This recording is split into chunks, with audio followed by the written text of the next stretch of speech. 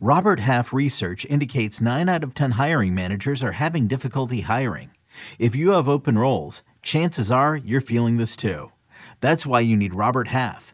Our specialized recruiting professionals engage with our proprietary AI to connect businesses of all sizes with highly skilled talent in finance and accounting, technology, marketing and creative, legal, and administrative and customer support. At Robert Half, we know talent. Visit roberthalf.com today. When might we see D-backs prospect Corbin Carroll? Let's discuss on Fantasy Baseball Today in 5. Welcome into FBT in 5. As always, make sure to follow and stream us on Spotify. Today is Saturday, August 20th. I am Frank Sample, joined by Scott White and the 5 prospects on the verge of getting promoted. We have Corbin Carroll with the Diamondbacks, Josh Young, that's spelled Jung, with the Rangers, Miguel Vargas with the Dodgers, Gunnar Henderson with the Orioles, and Alec Burleson with the Cardinals. Scott, I know that we do have some quotes recently from the D-backs organization regarding Corbin Carroll. What do we got going on? Yeah, so there was a report from the Arizona Republic. This is on Thursday. And in it, the Diamondbacks beat writer Nick Picoro actually says that Carroll's big league arrival will occur at some point before the end of the season. He said General Manager Mike Hazen suggested that. And, you know, it may not make sense at first blush because the Diamondbacks are clearly out of contention. Why wouldn't they play the service time game with their best prospect, wait until mid-April, late April, whatever, next year to promote him?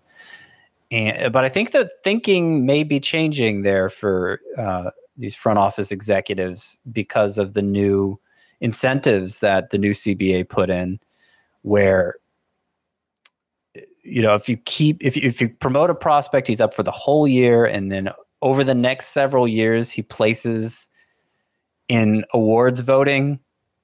You know, I don't know the exact breakdown, but you get extra draft picks but the key is that he has to be up for the whole year.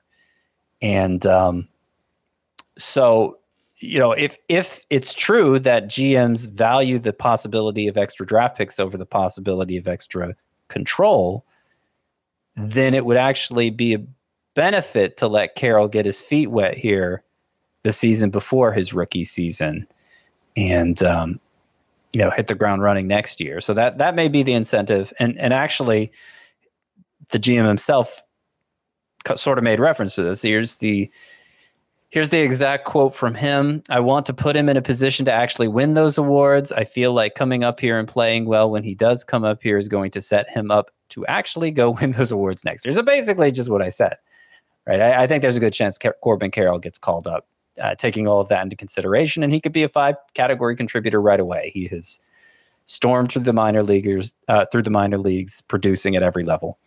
Yeah, Corbin Carroll could be a league winner down the stretch if he gets the call by the Diamondbacks. 5 prospects on the periphery. These are prospects that are doing something of note recently.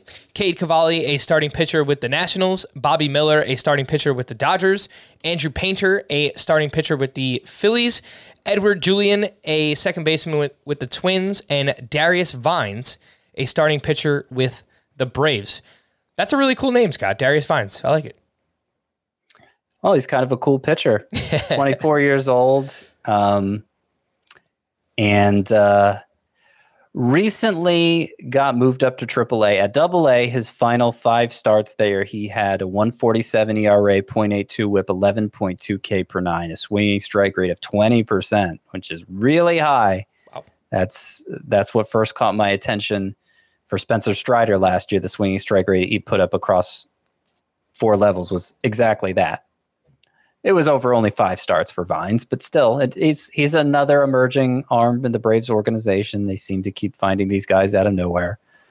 I do want to highlight, though, a couple others here. Bobby Miller of the Dodgers. He's been a high-profile pitching prospect for a couple years now, but they've been so cautious with him. Last year, only 1 start. Did he even go 5 innings? This year, for his first 16 turns, only twice did Bobby Miller go 6 innings. But they've turned him loose here all of a sudden.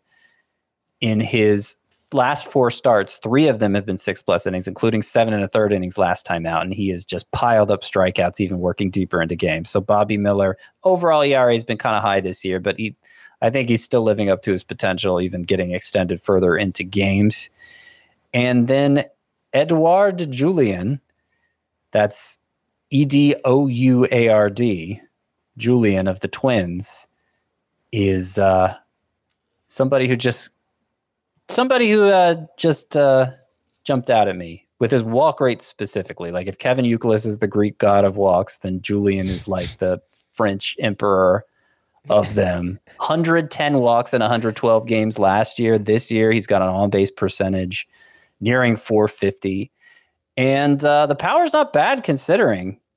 We were watching some highlights before the game to learn how to pronounce his name. And you noted like his home runs were to all fields. And one of them was well in excess of 400 feet, I know.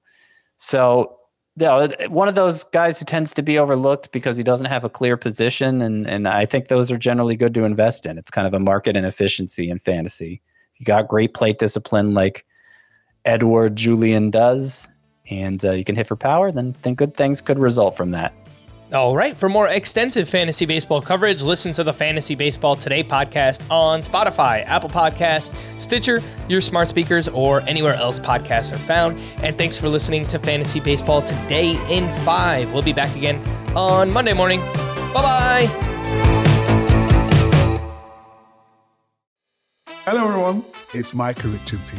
You might have seen me on CBS working on their Champions League coverage over the last couple of years. I wanted to tell you about an exciting new podcast that I've been working on. It's called The Rest is Football. It's me, alongside Gary Lineker and Alan Shearer, 2 absolute legends of the game. The show combines topical debate from the world of soccer along with outrageous tales from our careers. And I mean outrageous. Just search The Rest is Football wherever you get your podcasts. All the best from Big Meats.